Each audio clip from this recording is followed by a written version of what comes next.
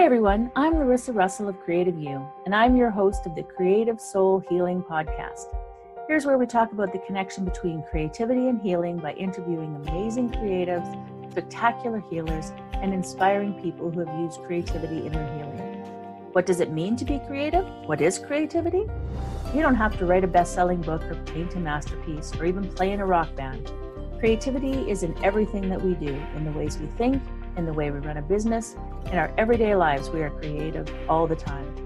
Let's talk about how we are creative and how creativity helps us heal mentally, physically, and emotionally, right now on the Creative Soul Healing Podcast.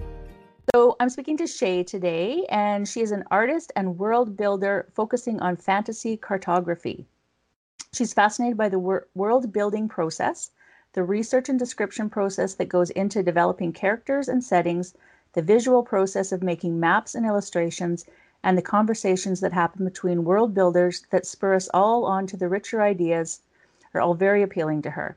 She thinks that all people are creative and sees creative confidence come out of the most strongly in world builders who get to put down the constraints of reality and ask, what if? So can you share a little bit of your story and your path and how you got to where you are today? Yeah, for sure.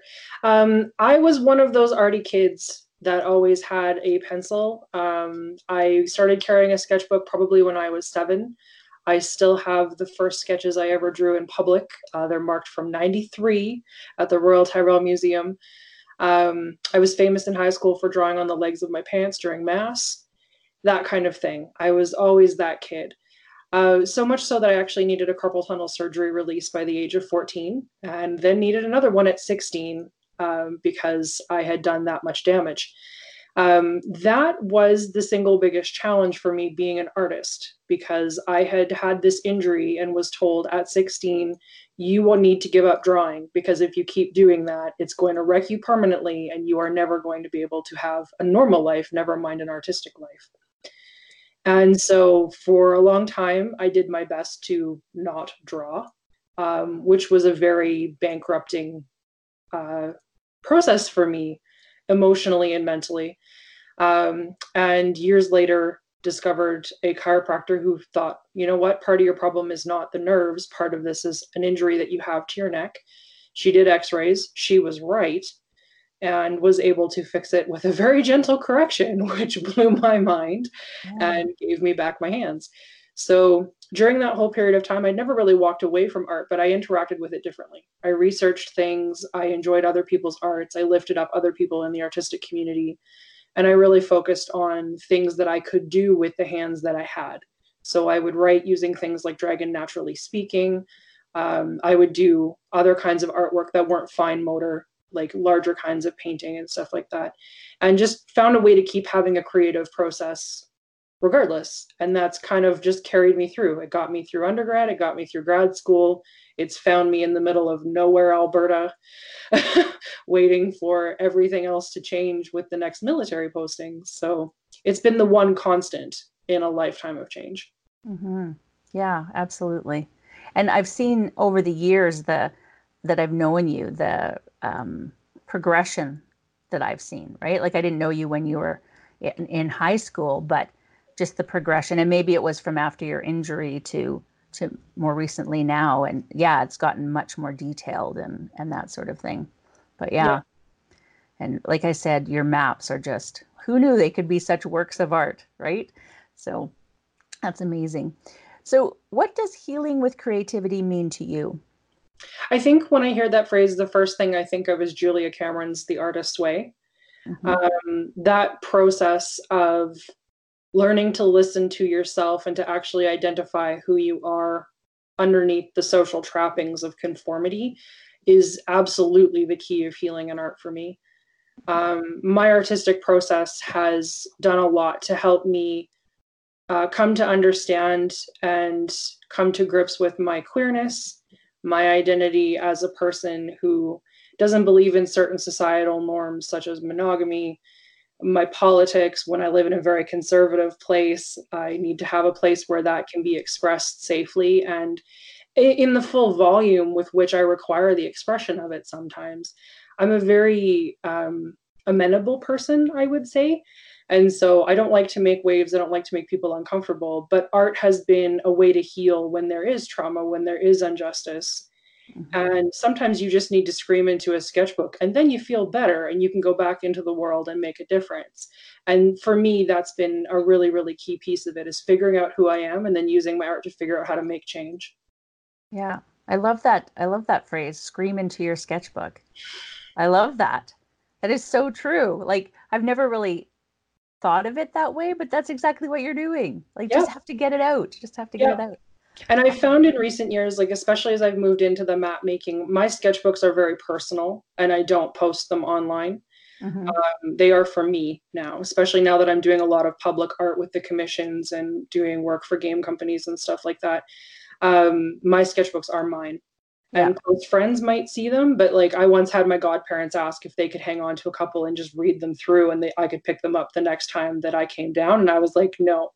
That's Even them, like I too love them personal. dearly, but I was like, this is way too much of my heart for you to have. Sorry. Yeah. And it was a very profound experience for me, realizing that there was that much vulnerability attached to these books. Yeah.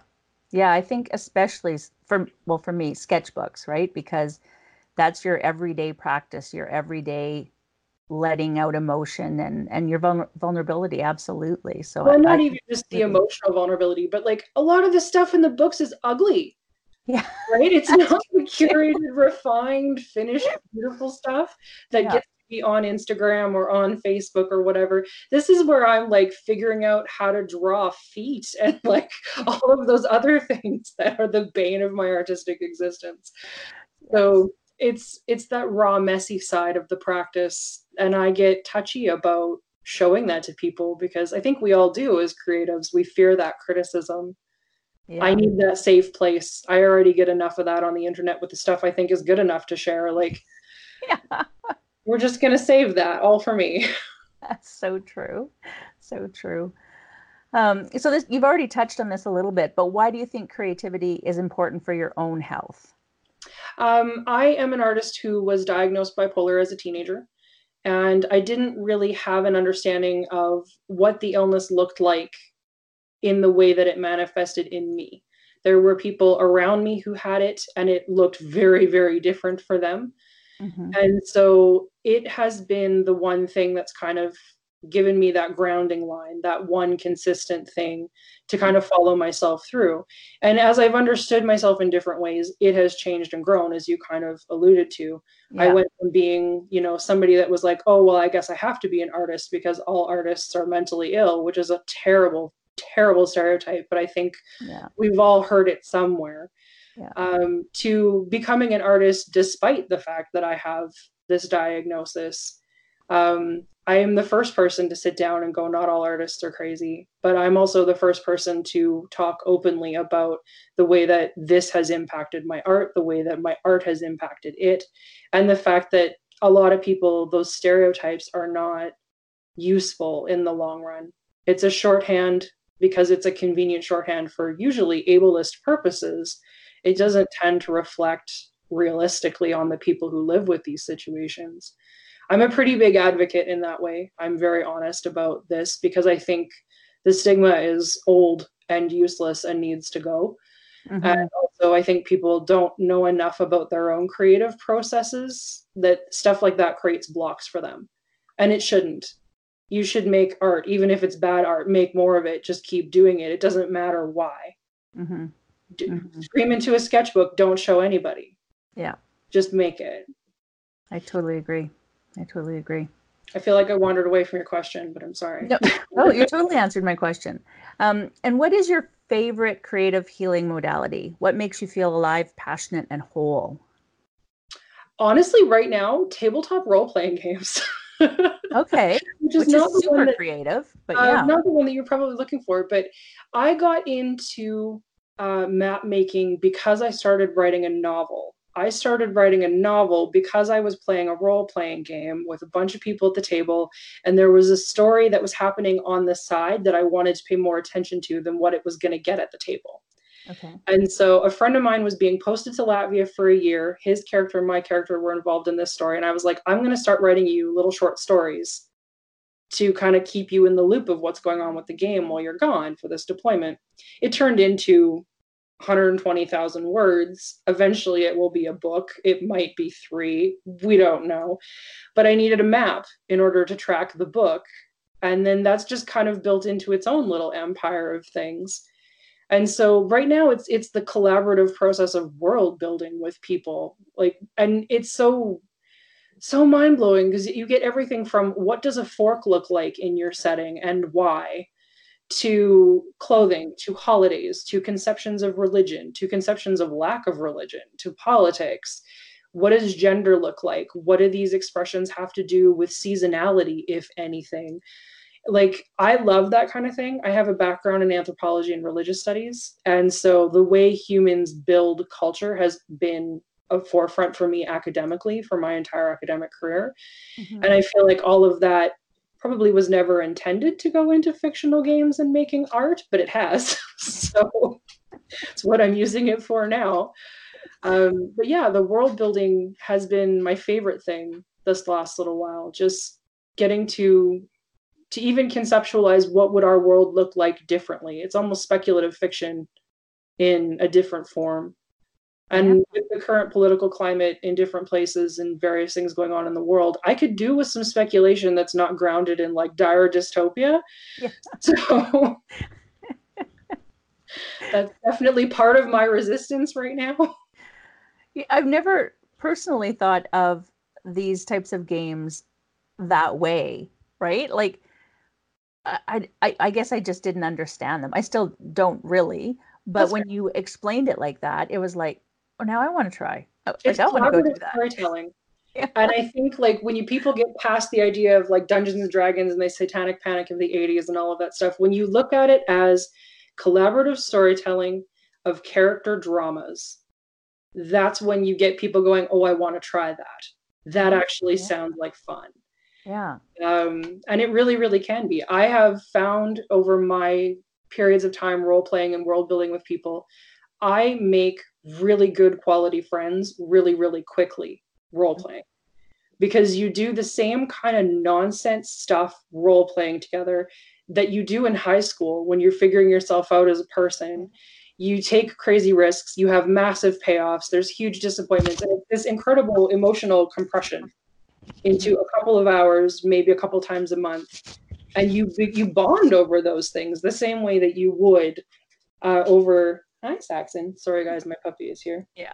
I'm on a phone. You have to wait. He's always welcome. But you bond over that kind of thing and the collaborative aspect of it the same way that you do bonding over any other kind of collaboration in the real world. And I think the vulnerability that goes into playing those games, where it can be anything from I'm going to look like a fool for a second while I try this thing, to I'm going to talk in character about a piece of personal trauma that I've been carrying and see what that brings to this story. It can really change from the absurd to the incredibly real. Yeah. And so I have a lot of respect for role-playing games as a storytelling mechanism and as almost in some ways a trauma recovery mechanism. You have to be careful about how you handle the second part of that at a table. People need to be aware that that's what you want to do. They need to consent to being part of that process. Like, it definitely, there's ways of handling it poorly, and I've seen a lot of them. But I think it is so much more nuanced and useful as a tool of creative expression and self-discovery than a lot of people give it credit for. Right. And so that's part of the reason why I've been just immersed in it the last couple of years. It's really become something front and center for me that never was prior to this. Yeah. And it's completely informed my artistic process. I love it. It's yeah, it absolutely has, right? Because look at where you've gone with it. Yeah. Yeah. Wow. Yeah, I'm going to have to explore that more. I have to say, I don't know if I can add one more thing at this level, but I'm going to at least explore it. I'll at least maybe read about it or something. Yeah. More about it, because it sounds absolutely fascinating. So it really can be. I mean, there's a lot of good stuff out there. There's a lot of terrible stuff out there. There's a lot of small format indie games that are coming out that you can play with. There's one coming out, I forget the name of it right now, but I'll look it up and get it to you, that you play by yourself. Oh. It's a guided writing game. That's a role-playing game. And you are one half of a set of twins and you're writing to yourself.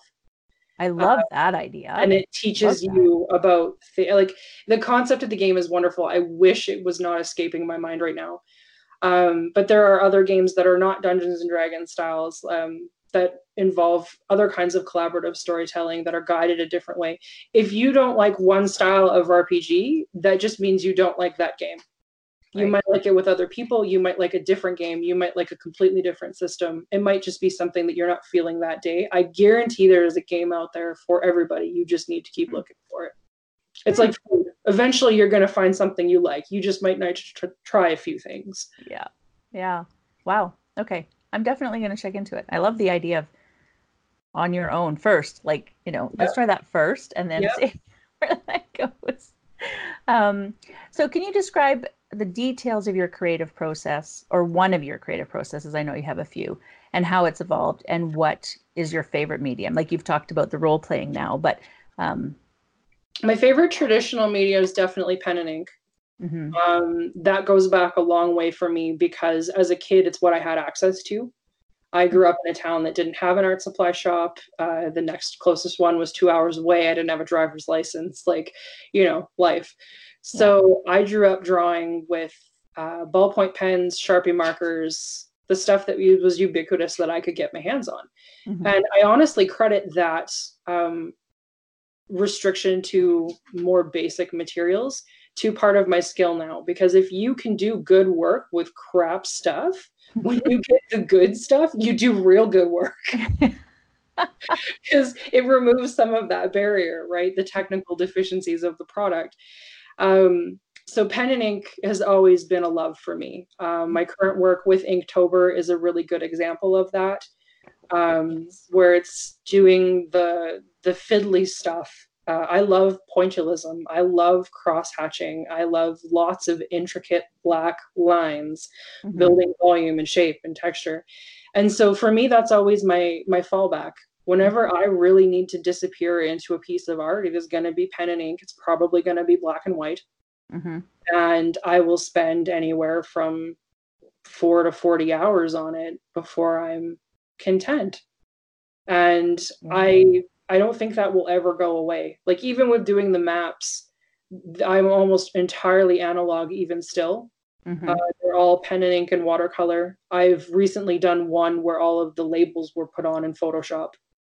And that's the first time I had ever done any kind of digital alteration to one of my pieces. Like I'm almost unfortunately analog in some ways. I think that given my struggle with my hands, and stuff like that, a transition to digital would make a lot of sense to me in terms of lightening the physical load of the art that I want to create.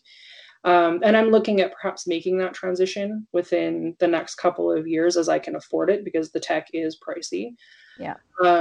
But I don't ever want to lose touch with the linearity of a pen and ink drawing, because there is something much more flow state for me about being with just a pen and paper. And also, when you can't erase, you trust the process differently. It is a completely different feeling in my head to go pen and paper and go hard. And go, this is it. If it's messed up, it's messed up, and you have to either incorporate that and work around it or give it up or whatever. I upped the ante on myself with my Inktober this year because I'm doing all of the pieces in one sketchbook, and I'm doing them one on the front side of the page, one on the back side of the page. So if I mess up the back side of the page on this second drawing, there's no tearing it out of the book. There's no way to make it pretty and erase that problem. And I didn't really think about that at the beginning. That was maybe a mistake on my part. But it's forced me to really think about what I'm doing and get comfortable with the errors. And I think that's a huge part of my creative process too, is just getting comfortable with it doesn't have to be perfect. Perfectionism is such a terrible burden. And that's been something that I have been deliberately trying to work against the last couple of years. The map making has been surprisingly amazing for that for me, because I don't have a high emotional investment in it. Whereas when I'm drawing a character, I need to have that certain likeness in order to capture them. There has to be that spark, that vitae. But a map is primarily just aesthetics. It's not going to break the heart if it's not completely perfect. And there's liberation in that that I didn't know I was missing for like the entirety of my creative journey. I feel very Bob Ross sometimes where it's like, here's a happy little mountain. Oh, great. That hill looks really wonky. We're going to put some trees around it. And it's okay. There's a permissiveness and a looseness that is just wonderful. Yeah. I didn't think I could do something long-term artistically with that kind of ease. And I love that because it's also not draining or taxing. So if I still need to go and do my own art on the side with other stuff, I have that emotional reserve. Right. That's available to me to make the other art that I want to be making. So that's been really cool. Yeah. Yeah, I can imagine. Yeah. So when you're creating, are you creating primarily for yourself or for an audience or a customer or? I would say up until about a year ago, primarily for myself. Mm-hmm. When I started doing the map making, audience started to become a thing. Mm-hmm. I had never really gone out of my way to put my work out digitally. The way that I got introduced to the map making was viral. So it was, people were instantly interested. There was an audience already. Okay, when are you going to do the next one? When are you going to do the next one? Mm-hmm. And now I have a page, or I have a Patreon too, but that wasn't the word I was going for. I have an Instagram that is specifically just for work because I had it as real life and work. And then it just took over. It was constantly the art because the audience was there going, we want to see this, not pictures of your dog. Yeah. And I was like, okay, fine. That's acceptable. And I'm not going to begrudge that. I will just start a separate Instagram because I still have a dog. Like, yeah. But I still want to see pictures of the dog. So. So now there's a lot more audience. I'm working consistently with commissions. So there's a lot of client work, which is a joy. That's something else about the collaboration aspect of this that I really love is bringing other people's worlds to life. Show me what you've got. Let me make this what you're dreaming it could be. Mm-hmm. And like, let me be involved in that. Like as someone who's also a writer, when an author hands me their rough map and says, this is my world, this is what it's about, you know, this is how the geography works because there's a magic tree that reaches all the way to the sky and the roots go to the center of the earth. And how are we going to represent that on a flat map? Those are great problems to have. Yeah. And it's really fun to interact with someone else's creativity that way. And I love it in another way because it's also a stewardship role, especially with other artists and other authors where they have this thing that's in their head that's their baby. And you get to see the vulnerability of their creative process and you get to help kind of honor that and midwife that into being. Yeah. And that is cool beyond cool. I had never been in that position before in a way that's been so consistent. Mm-hmm. Last year has been almost entirely commission work for me. Wow. Yeah. Which is unusual, but lovely. Like it has just been the coolest thing. I hope I can do this forever because it makes me so happy. Yeah. When you can combine, you know, what you love with paying the bills, it is amazing. Well, I wouldn't say I'm paying the bills yet. We owe a huge debt of gratitude to the husband. He is definitely covering the bases. But it's really nice. Build up to that. You need something, I can maybe help out with that a little bit.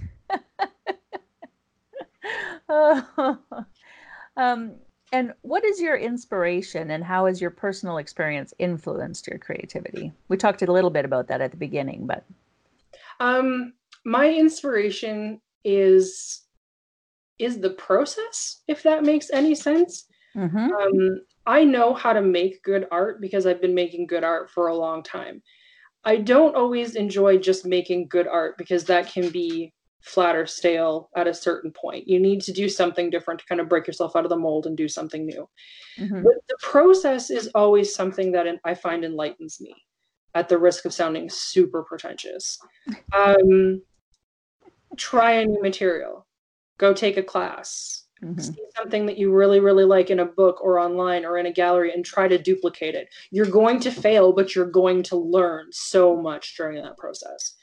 My mountains on my maps are very iconic within the small map making community that I'm part of online. And they come out of actually a class I took on acrylic painting with an Edmonton artist. Actually, I think she's in Vermilion now, Justina Smith. Okay. She does really cool work with Japanese patterned papers layered into acrylic paint in a Yes. collage process. And I don't do the layering the way that she does, but I love the way the patterns overlay. And so I started kind of taking this idea of, what if this wasn't just a shadow? What if this was a textured pattern? And putting that into my drawing. And boom, there were these mountains. Mm-hmm. And that kind of innovation gets me really, really excited. That sense of play, that sense of discovery. My total diversion here, but my favorite piece of art that I ever made is hanging on my wall above my desk. And it was a piece of cardboard that I painted with blue watercolor and metallic ink. I dumped a bunch of wet coffee grounds on it. I put it in a microwave. I microwaved it till it lit on fire. I pulled it out of the microwave, knocked the coffee grounds out, and let it dry. And it created the most beautiful burnt texture. I can't even describe this to you. And I don't know why I did it. Like, to this day, I have no clue what spurred me through that process. Mm-hmm. But trusting that something interesting was going to be the result at the end of that process got me this piece of art that, like, if there was a fire in my house, it's one of the things I would consider going for. Yeah. Because it was such a surprise to me. And so the process is a huge part of my own inspiration. Like, why not just play with it and see what happens? I'm also hugely inspired by other people's discipline. I don't consider myself a very disciplined person. I am trying to improve upon that. I am prolific, but I would not say I am disciplined. My friend Myrna is one of the most disciplined creative people I know. She is constantly making art. She is constantly trying supplies. She is constantly doing everything new. And I love how she organizes herself. She just has a list that's a rolling list. When she's done one thing, she crosses it off and puts it at the bottom of the list and goes to the next thing. And it's just, I aspire to that. I aspire to that so much. One day I am going to have the diligence to stick with a list. It hasn't happened yet, but I have hope. I make lists. Yeah, me too. And then they're in a very pretty book, and then Yeah. I don't look at them again. Bullet journals are a terrible waste on me. Yeah. But like, I'm inspired by other people's processes, I guess, like the discipline and what they bring to it, because there's always something for me to learn from someone else. Yeah. Always. Yeah. It's wonderful. It's so true. So true. And have you ever felt that your personal expectations have limited your creativity? If so, how have you dealt with this? Oh, for sure. I, for a long time, thought that the only art that I could make and be seen as a legitimate artist was photorealism. Mm-hmm. And it had to specifically be like portraits and people and recognizable landscapes and stuff like that. I know where that attitude came from. It was like the art teachers that I had when I was young, and who basically said, you're not worth the time that I'm spending on you. Like, get out of my class, which was like, oh, okay. I'd go back and say some choice words to a few of them now. Yeah. But I had to get out of my own way and realize that other people's expectations didn't have to be mine. And I really wasn't able to do that at all well until the last couple of years, I would say. Mm-hmm. Because I was so careful about not re-injuring my hands, there wasn't really room emotionally for me to say, what if I made a different kind of art? Because any art that I could make at that time was kind of against borrowed time, if that makes any sense. Yeah. You were doing it at the risk of not being able to do something later in your 70s or your 80s because you're messing things up and they won't be able to fix it. Yeah. And so this terrible tension really messed with my ability to envision me making anything. Mm-hmm. Everything had to become much more practical, much more utilitarian. I became an excellent cook as a result, because I diverted that energy into another creative format that was more utilitarian, but it didn't ever satisfy me quite the same way. Yeah. So expecting that my art had to look a certain way kept me from making it for a long time.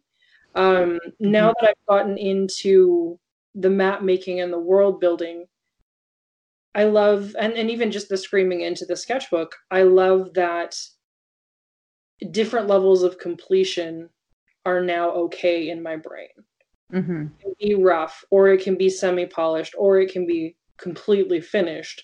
And all of those things are good. Mm-hmm. Whereas before, my previous conceptions would be that they were never good unless they were completely finished. Yes. And that terrible perfectionism, again, would just kind of ride things. And even when I was done something that I was really proud of, ruin it for me because I would see only the flaws. I think that's a problem a lot of artists and wannabe artists, like they don't consider themselves artists for that very reason, right? Yeah. I don't really call myself an artist anymore. Like I'll claim the title if somebody uses it for me. Like I think it's hubris not to. I am pretty good at what I do, but I like to call myself a creative even more because I think it's more the action of creating than the action of producing art that defines my process. Yeah, I like that. Yeah. So for me, it's about making it as opposed to displaying it. And I think for me, that's the balance. For me, art is almost a finished past tense thing. It is a thing that has been made. Whereas creating is that dynamic verb. So yeah. No, that's absolutely true. So we talked a little bit about expectations on yourself and then your health earlier. Were you ever discouraged and felt that you couldn't continue with your creativity in any way? For sure. There were a number of years where between my hands being completely hooped and my brain not being great, I let go of the idea of being a creative person in the art sphere. And there were other things going on at the time that really made me feel like my energy had to be directed towards other things like academic pursuits, being married, that kind of thing. And those are all worthy endeavors. I am in no way like trashing on those. But they were not satisfying to me in the same way. There was definitely a piece of me that was not getting its needs met in that regard. And it was interesting for me in hindsight to recognize how much me not getting those needs met meant I wasn't able to meet the needs of others. Julia Cameron talks about filling the well in an artistic sense in her Artist's Way book. And when I couldn't fill the well of my creativity doing the things that I needed to do, I was less able to support other people attempting to fill theirs. Yeah. And now that I'm in a position to do that again, it's one of the cornerstones of my life. Like, I just find that it is so much easier for me to get through a day because I see things and I take them in and they become on board in my art in some way. And then I can share that with other people. Right. Myrna will say to me, hey, I want to try this thing. And I'll be like, go do it. Or another friend of mine will be like, I want to try this embroidery thing. And I'll be like, get on it. And the encouragement is coming from a place of my well being full and my energy being shareable with like that void. So I think that's a really big thing for me. It was really honestly a terrifying thing. And I don't use that word lightly. I do mean it, to contemplate who I would be without an artistic practice. Because it had been such a cornerstone for me for my entire life up to my injury. And when I went through the period of my separation, my divorce, my grad school, all of that, one of the big things was coming back into a sense of my creative self. And I think it's very telling that I went to grad school first because academic performance is a great way to get validation for a kind of supervised creativity, which I really needed at that point. And then immediately after grad school, we moved to the middle of nowhere. And there's been nothing for me to do except make art and learn how to give myself that validation because there isn't anyone else here to do it for me except for the internet. So it's been really liberating. Yeah, because you really are out there in the middle of nowhere, aren't you? Yeah, just about the middle of nowhere. But for a long time, like I didn't know who I was going to be without this process because it was so integral to how I saw myself as a human being. Yeah. And so to lose it was really alienating. I struggled with that for years, like pushing a decade. And I'm super grateful that Aurora was like, I think I know what's wrong with your hands. I think it's fixable. Like, talk about a miracle. Yeah. Yeah. For me, I don't use that word lightly either, but it changed everything. I went from being a student on disability to being able to have my hands back. Yeah. pretty amazing. Which is your life, right? It is. It's my whole life. Yeah.